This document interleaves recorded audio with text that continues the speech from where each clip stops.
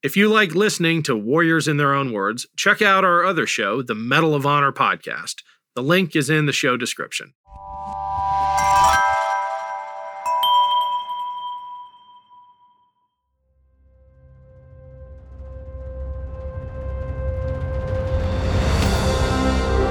I'm Ken Harbaugh, host of Warriors in Their Own Words. In partnership with the Honor Project, we've brought this podcast back at a time when our nation needs these stories more than ever. Warriors in Their Own Words is our attempt to present an unvarnished, unsanitized truth of what we have asked of those who defend this nation. Thank you for listening, and by doing so, honoring those who have served. Today, we'll hear from Lieutenant Colonel James Wirth. Wirth served as a Togolier in a B-17 bomber during World War II. Well, of course, the 8th Air Force first got to England in 1942. Very small. Flew a few missions into France early on in 42. Late 42, they finally went to Germany for a mission.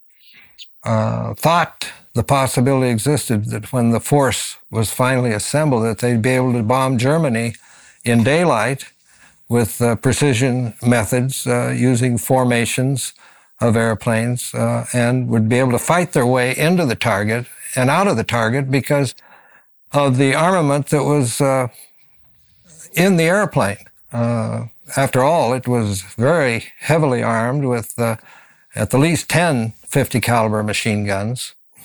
And they really felt, in order to accomplish the daylight mission that they needed to accomplish, to complement what the British were doing at night, and to prove daylight bombing as a strategy, they felt it was essential to assemble a mighty force, which they finally were able to put together by the 1st of January 1944, when they were the first time able to launch what they called the 1,000 bomber raids over Germany. Deep penetrations into Germany were soon discovered to produce tremendous losses due to the coordinated attacks by German fighters, daylight fighters.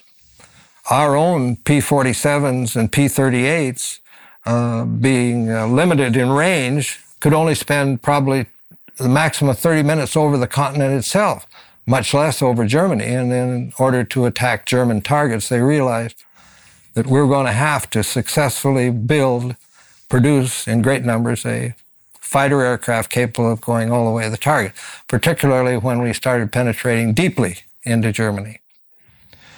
The early missions, my squadron particularly, had great success. At one period, they went 6 solid months in 1943 without losing an airplane. The other squadrons in the wing lost airplanes. And we had one squadron, the 367th, which we called Clay Pigeons, which had the reputation of losing airplanes on every mission, no matter what. I ran a statistical analysis of it up through March of 1944. It's the only facts I had available, and found that actually the 368th Squadron and the 369th Squadron, of which I was a member, had more losses of personnel than the 367th Squadron had over the period analyzed, with the 423rd Squadron the safest squadron to fly in. There was no general statistical difference in positions of the commissioned members of the crew as to casualties from my analysis. Typically for a new crew, the mission would start at 3 o'clock in the morning, when the charge of quarters would wake up the various crew members and tell them that they were scheduled to fly on the mission. Get up, get dressed. I always shaved the night before, because I found that if I shaved that time of day, by the time I had the oxygen mask on for 8 hours or 9 hours, why, my face was raw from it. But anyway, and we'd go out and get into a truck, and they'd take us to the mess. Breakfast, which normally in those days, in the fall of 43, would consist of Spam, toast, coffee, and sometimes an egg. fried. And subsequent to the mission, we always got 2 eggs. So then from the mess, we'd go down to briefing. Now, there'd be a general briefing, which you've seen pictures of, and that's covered exactly. They do just what they do in the movies. And then we'd go to specialized briefings, the bombardiers to a specialized briefing, navigators to a specialized briefing, gunners, radio operators, pilots, and co-pilots all had their specialized briefings. Then we'd draw our personal equipment, our helmets, our flak helmets, our leather helmets, our oxygen masks, our flak suits, and our parachutes, and to go out and climb in the truck and go to the airplane.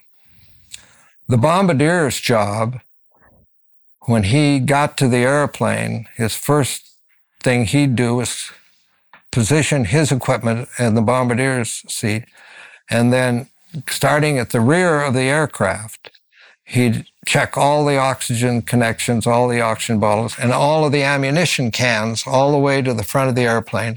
As he passed through the bomb bay, which was very narrow with bombs on both sides, he'd check the bombs to make sure they were fused, had safety wires and safety clips in the fuses. Then into the nose where he checked the ammunition. And I had never flew as a lead bombardier, so all I flew as is a toggler. I checked my position, checked my oxygen, so on and so forth, arrange all my equipment, and then get out of the airplane and wait until the engine start time, at which time 5 minutes before we'd climb back into the airplane, start engines. Taxi out in order, and we knew what our order was. Normally, from our hard stand, we waited till the airplane on the right went out from our hard stand, their hard stand, and then we'd go out from ours. And then take off.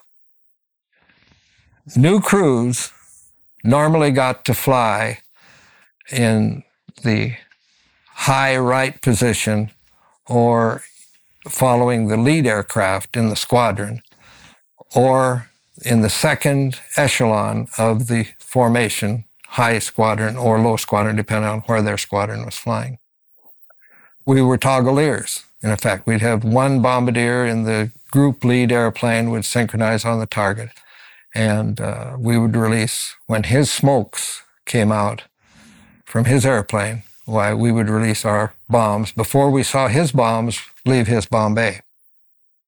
Now, the worst thing about flying in the winter over there is you're in complete darkness until you're almost completely formed up above the clouds. And in England, in the wintertime, there were always clouds on takeoff. We'd take off in order, one airplane after the other. On the 5th of January, I believe it was, could have been the 7th of January, we had an airplane explode on takeoff ahead of us. He cleared the runway, and then about a mile out in front, he exploded, hit the ground apparently, and exploded. When we flew through that mess of fire and stuff burning on the ground while the airplane just humped, like the updraft of it. We formed up first in squadron, and then with the group, and of course we had identification on the airplane. Each airplane had certain markings on it so that you could identify your squadron, could identify the group. And then we had flares, and we'd fire flares. We'd get the group and the wing formed before we cleared out over the English Channel. We always cleared out over a marker beacon, they called it.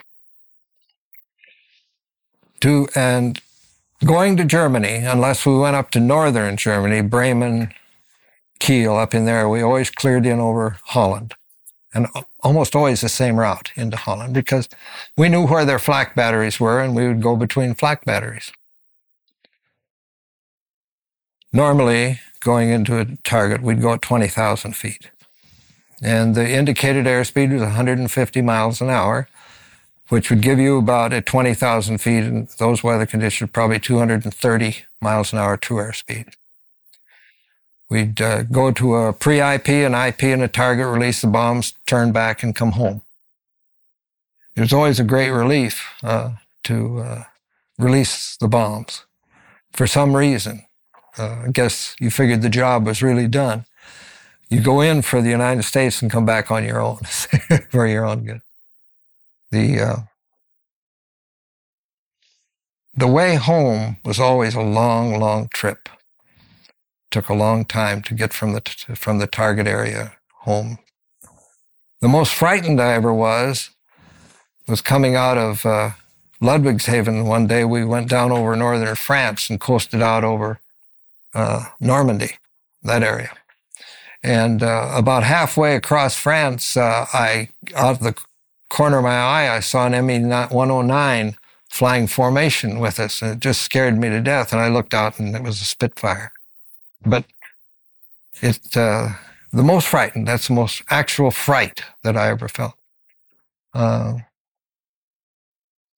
It was exciting and very boring most of the time.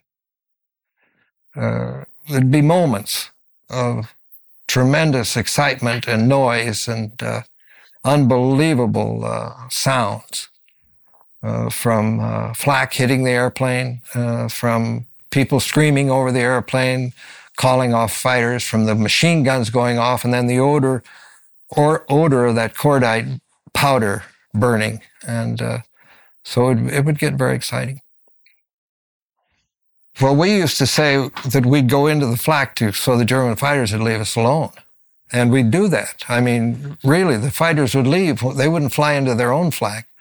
But in those days, early on, because the flak guns were not as accurate, precise, or as massed as they were later on when Germany was shrunken out of France and out of the Eastern Europe, Russia, and so on, why they were really able to concentrate their firepower, and flak became the terrible danger. But to us, flak was an irritant more than a danger. The fighters would decimate formations if they got themselves coordinated properly, because they had the advantage. They knew when they were going to attack. We didn't know when they were going to attack, from what direction they were going to attack. Coming out of the target, going west into the sun, you knew they were going to come out of the sun. Going east, they loved to have tail attacks because the sun was would be behind them then, see.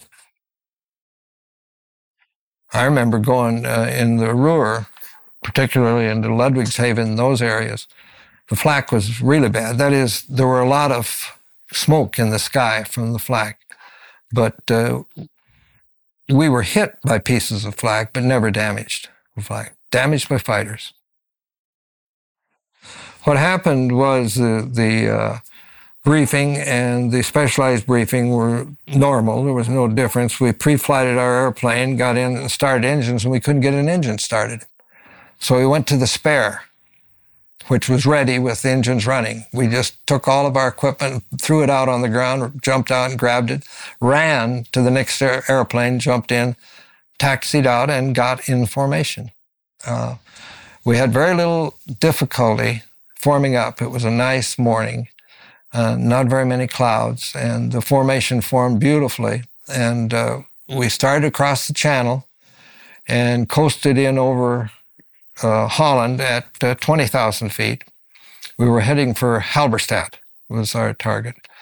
And about 30 minutes in to just clearing the Dutch border into Germany, why the gunners in the rear called off fighters attacking from the rear, ME-110s, and they seemed to not press the attacks. They would fire from long range, and I saw 2 or 3 instances by looking out to the right, seeing their 20 millimeters exploding out in front of us.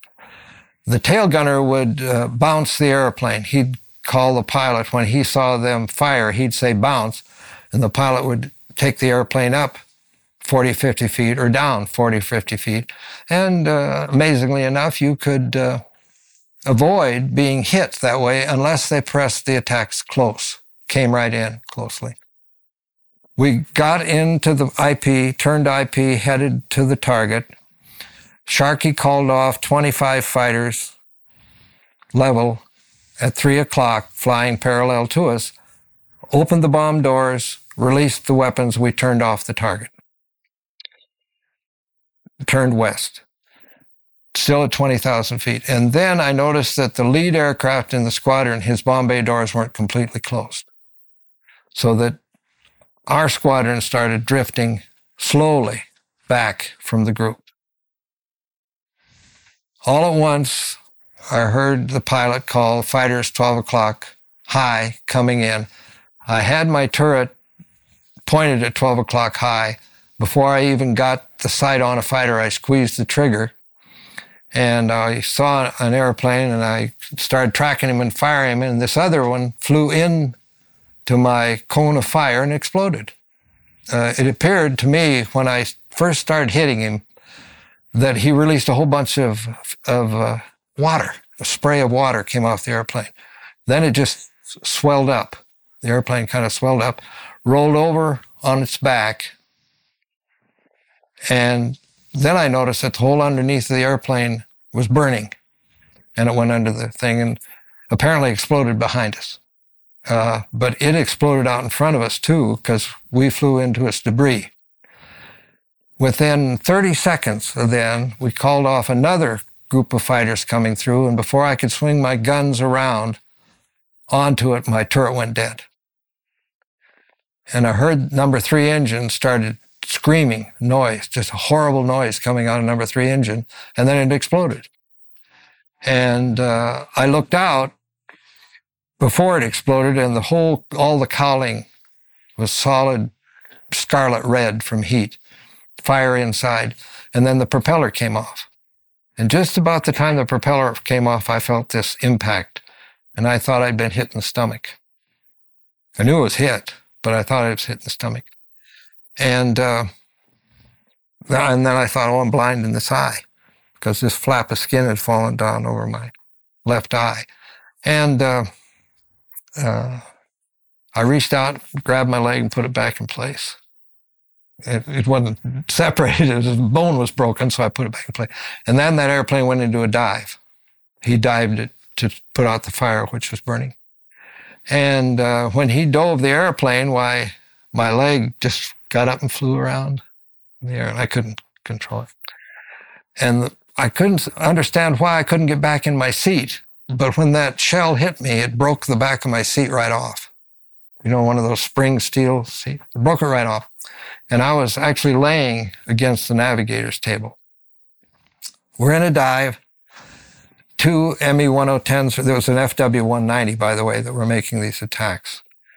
2 Me-110s followed us down. We were in a high-speed dive, and no communications at all. We had all of the electricity was shot out. He hit the alarm bell, but with no electricity, the alarm bell doesn't sound. So that's why nobody bailed out. We leveled off at 1,500 feet, immediately went into a climb, and stalled out again and dove again. He was having a little trouble controlling the airplane because of this excessive amount of damage to it. He had partial control of the elevators. He had no control of the rudder. In fact, he used the elevator trim tab to fly the airplane coming back. We got stabilized at 1,500 feet, and the 2 Me-110s followed us for a while, but they didn't make serious attempts to attack, mostly because we were going home, we were badly damaged, and the waist gunners were still firing, whenever they'd come close. And maybe they could be trainees. You never know. In any event, I started hurting. And Sharkey, the navigator, got 2 morphine syrettes. They were frozen solid, so I put them in his mouth. Cut some cables to the bomb bay door controls and put a tourniquet on my leg. He lifted the flap in my eye, and he said, "Your eye's still there." And then I could see all it had done, it just cut the skin here, and it had fallen down over my eye. This tooth was loose from the piece of shrapnel that had hit my lip and bent this tooth back, and so I pushed it back into position with my tongue and almost fainted from the pain of it. And that bothered me all the way back. For some reason, that tooth loose. I said, boy, I'd sure hate to lose a tooth, you know. Okay, so We are about 1,500 feet, and we're flying at about 120 indicated. The only compass still operating in the airplane is the little pilot's manual compass that sits up there and spins like this, every time you turn the airplane a bit. And they navigated and got us home with it. An hour and a half after I was wounded, we touched down at Andrews Field, gear up, beautiful landing.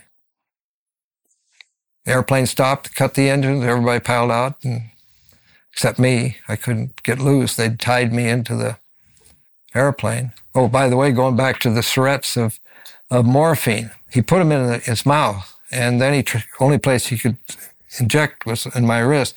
The first one wasn't unfrozen when he squeezed it, and it burst and sprayed his face with morphine. So he waited a few minutes and gave me a quarter grain from the other one. And within 10 minutes, I was completely out of pain, comfortable. The bleeding had been stopped. They wrapped me in a parachute, drugged me back into the passageway under the pilot and co-pilot by the automatic flight control equipment, tied me to the stanchions in there with the parachute cords. And then everybody else except the pilot and co-pilot went into the radio room. And we crash landed in Andrews Field successfully.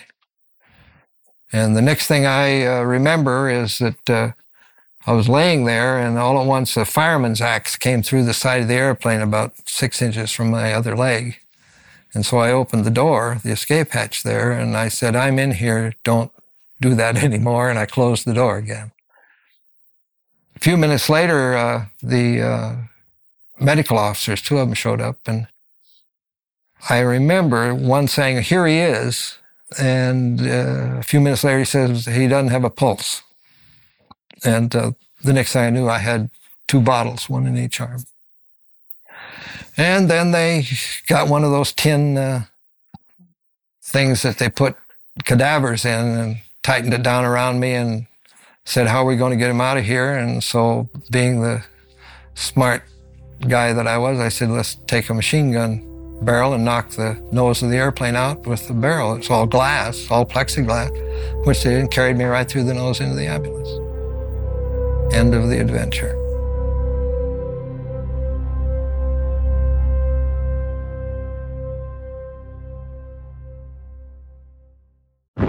The Battle of Waterloo was one of the most famous turning points in world history. But what happened next? My name's David Montgomery, and I'm the host of The Siècle, a history podcast that tackles exactly that.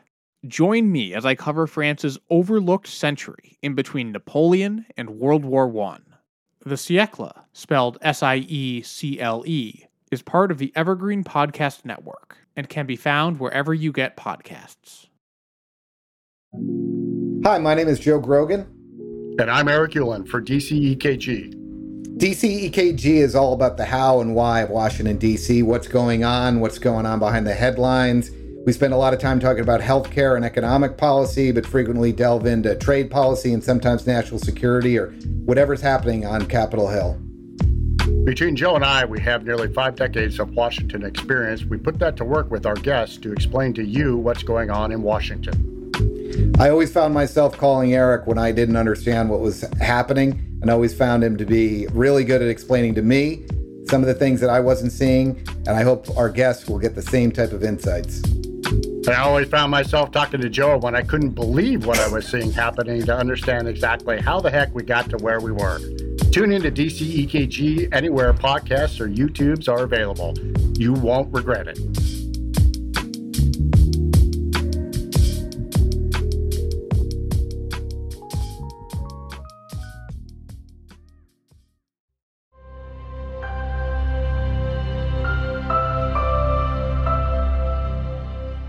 We had a system that when you approached the field, you could fire red, the flare, 2 flares, one red and the other one red. That means that the airplane is damaged and you had wounded aboard. And so they'd send the fire trucks and the ambulances, and they're always right there to meet you. When the airplane stopped, they were already squirting us with foam. And the ambulance parked right in front of the airplane. It didn't take long to get me out, even with all they did, because it was dark. when we landed, close to being dark, maybe 3:30 in the afternoon, and I could still see the airplane as they carried me away from it. Mm-hmm. Well, did you have a lot of respect for the German pilots? Oh, yes. Typically, if you dropped your gear and your flaps, they'd leave you alone and escort you to the ground. You could surrender. In fact, I'll show you a picture a little later that I've got a painting that's quite dramatic of an instance just like that. I'm not following that. Are you saying that you could actually, if you were going to crash land on their train? Yeah. Could you explain that again? Well, what you do is drop your gear and your flaps, and that means I give up. I'm so badly damaged that I can't fight anymore, and I'm going to crash. And they'd escort you to the ground. That was typical. Now, in the heat of battle, I understand that an incident like that occurred in the B-17 when the German fighter came up to escort him to the ground while they lifted their gear, lifted their flaps, and shot him down. So that was the 100th group did that. That's a story. Now, whether it's true or not, I don't know. But they called him the Bloody 100th, so it could have been. Yeah. Typically, the ambulance would meet you on the ground. Quite a few airplanes came back very seriously damaged. In fact, the B-17 had a reputation of being able to take a tremendous amount of punishment and still get home. The only complaint I ever had about B-17 is I didn't think the engines were as good as the engines on a B-24. They leaked oil and they caught fire easier. But as long as you could keep them running, they'd get you back.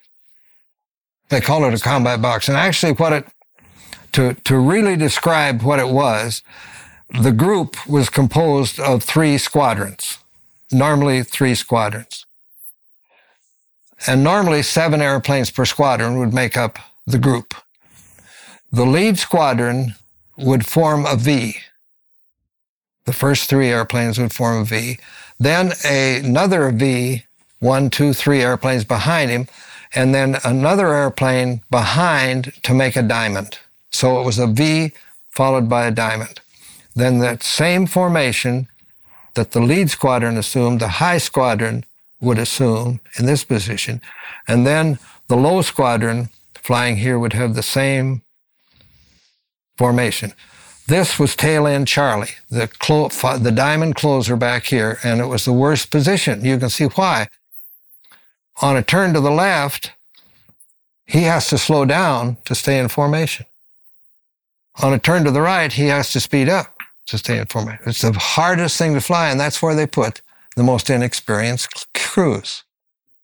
They learned quickly, or they didn't come back.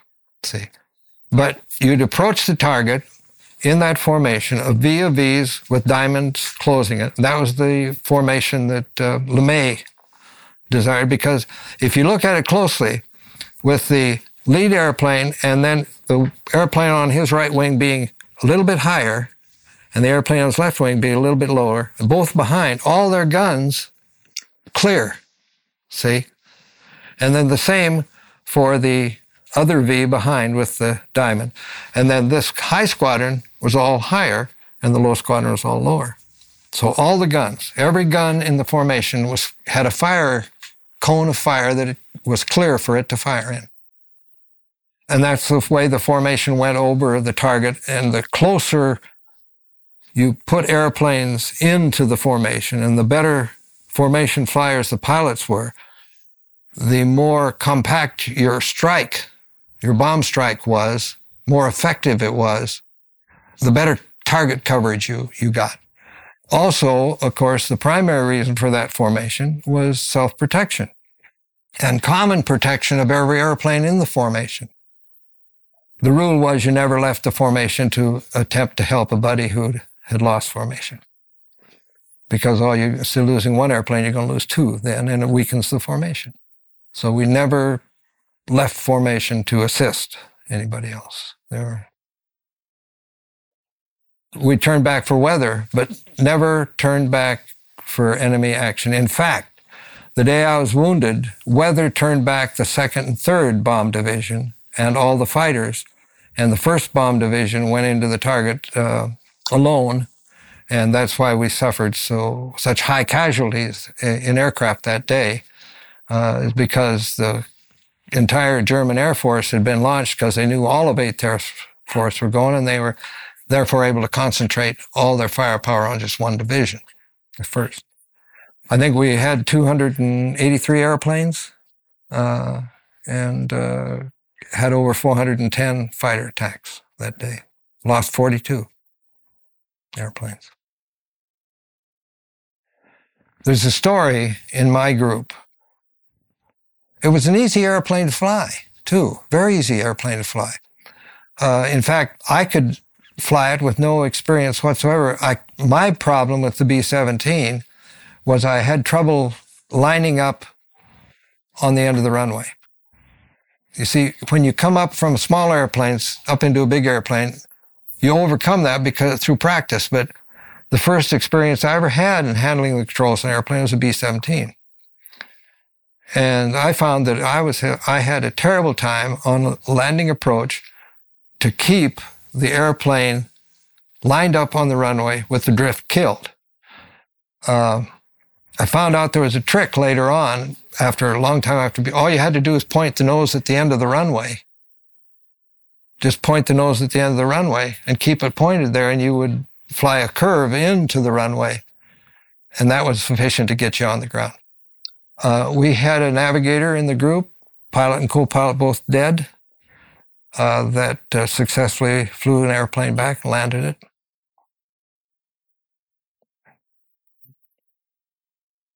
Now, it flew beautifully. You didn't have to coordinate your turns.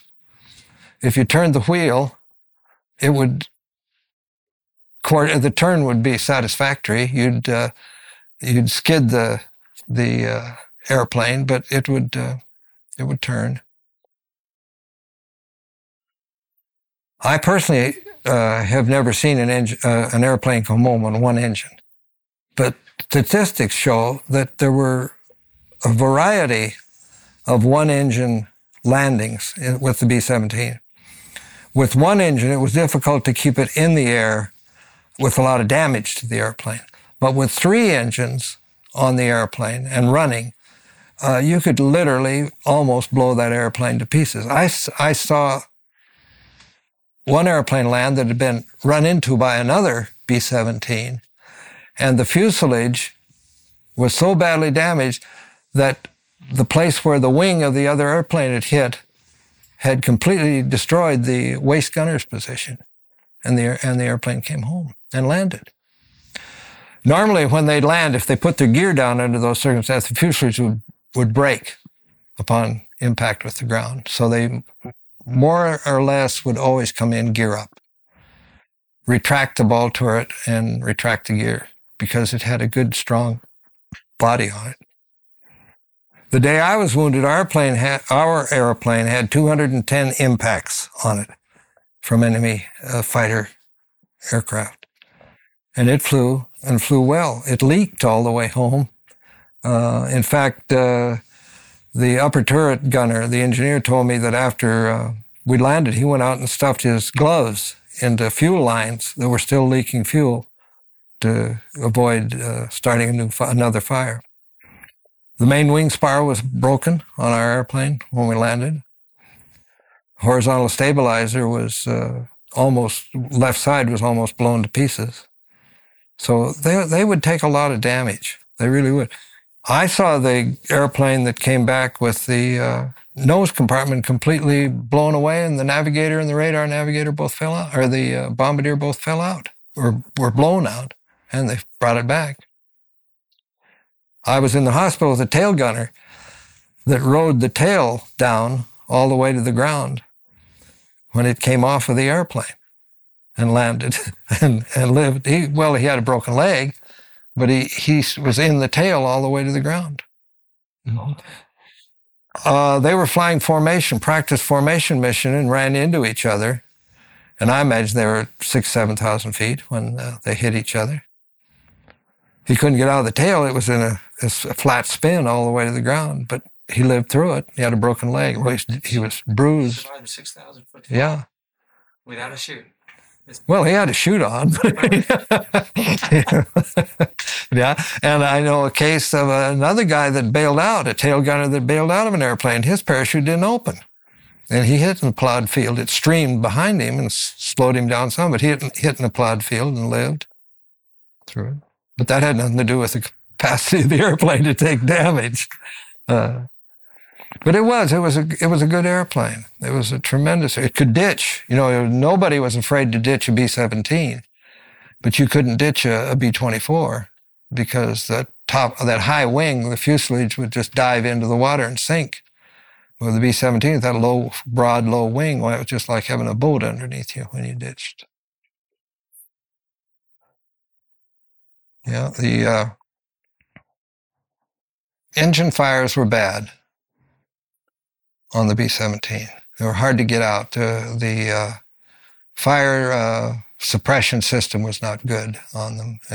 And mostly the right whirlwind leaked oil. So if you got impacts on the engine, all that excess oil all over the engine would catch fire. In the movie Memphis Belle, they show the old 1942 oxygen masks, but they show one crew member wearing the 1944 flak helmet. The flak suits we'd checked out and checked in for every mission. They were actually a 4-piece suit. They had an apron in front and then a flap here, and the same in back. They had a part of an apron over your back, and then they had a little flap down on the back. But when you pulled the cord, they separated it and it would fall away right up here, see, so that you wouldn't have to carry them to the ground with you. One piece of flak or a piece of a shell hit my suit, and I could see where it had ripped here, but I never felt it. It had just ripped the flak suit. Or maybe I'd caught it onto something, but I don't know. But anyway, it was ripped. I noticed that. No, we didn't have those good form-fitting flak helmets. We took a GI helmet, the bucket, and we'd reverse it. And then they'd cut a moon-shaped part of it out, and we'd put it right over our helmet and wear that as a flak helmet. They also made good urine disposer ofs. You could urinate in them, and then when it froze, we just pound it out. Well, the coldest I ever saw was 54 below centigrade, 0. I had a thermometer in the nose of the airplane, 54 below centigrade. We used that in computing the downtime of the bombs in the trail. That's cold. So cold that you couldn't touch the side of the airplane with your hands and pull them away. You'd freeze. Your fingers would freeze right to the side of the airplane. Early on, they had trouble with frosts inside, and then they got so we could blow air on the glass surfaces to clear the frost away. But you see, they took all the insulation out of the airplanes when they got to England because it was weight, and we had electric flying suits we used. In the nose, we didn't have that problem because most of the time the sun was shining on me, and it was normally very uncomfortably warm up there if you had your electric flying suit on with a canvas or a duck flying suit over it. I always wore my big sheepskin boots, though, to fly with. We always carried our leather shoes tied to our belt. Take them off and tie the shoelaces around and carry them. So we'd have something to wear on the ground because if you bailed out, your flying boots would leave when the parachute opened. We always tried to steal RAF crew boots if we could because they had a beautiful, beautiful boot. Leather, well-tailored, Oh, well, I went through all the way from the B-17 to the B-52. I said, when they took me off a crew and put me in staff, I said, the Air Force isn't any fun anymore. I would like to go back in an airplane. I realized, of course, that I couldn't. You don't get any place staying on an air crew for your whole career. You got to get into staff and move up in staff work. I loved it. I really did. I loved flying in bombers. I never flew in anything but bombers, really. It was hard work. Every mission was an adventure. No mission ever turned out the way it was planned. I mean, exactly the way it was planned. Pretty close, lots of times. But there were always challenges, always surprises, jubilation when things went really great, you know, and lots of fun with the people, great people, surprisingly wonderful people.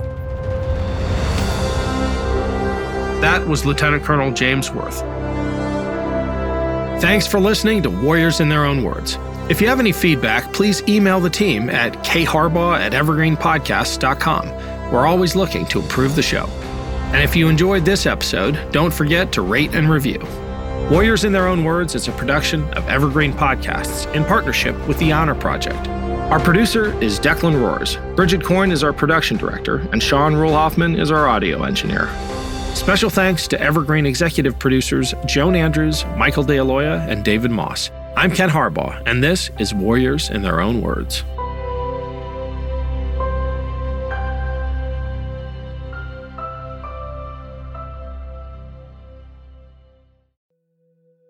It was said that on the ship that traveled to the POW camp, the conditions were so horrible and the hold was so crowded that men would simply die standing up. Letters from My Father is a new docu-series podcast starring Jack Quaid from Oppenheimer and The Boys. It's the story of one woman who retraces her World War II veteran father's steps after he was captured by the Japanese and kept in one of the most notorious POW camps and had to find a way to survive. You can find Letters from My Father from Voyage Media anywhere you listen to podcasts.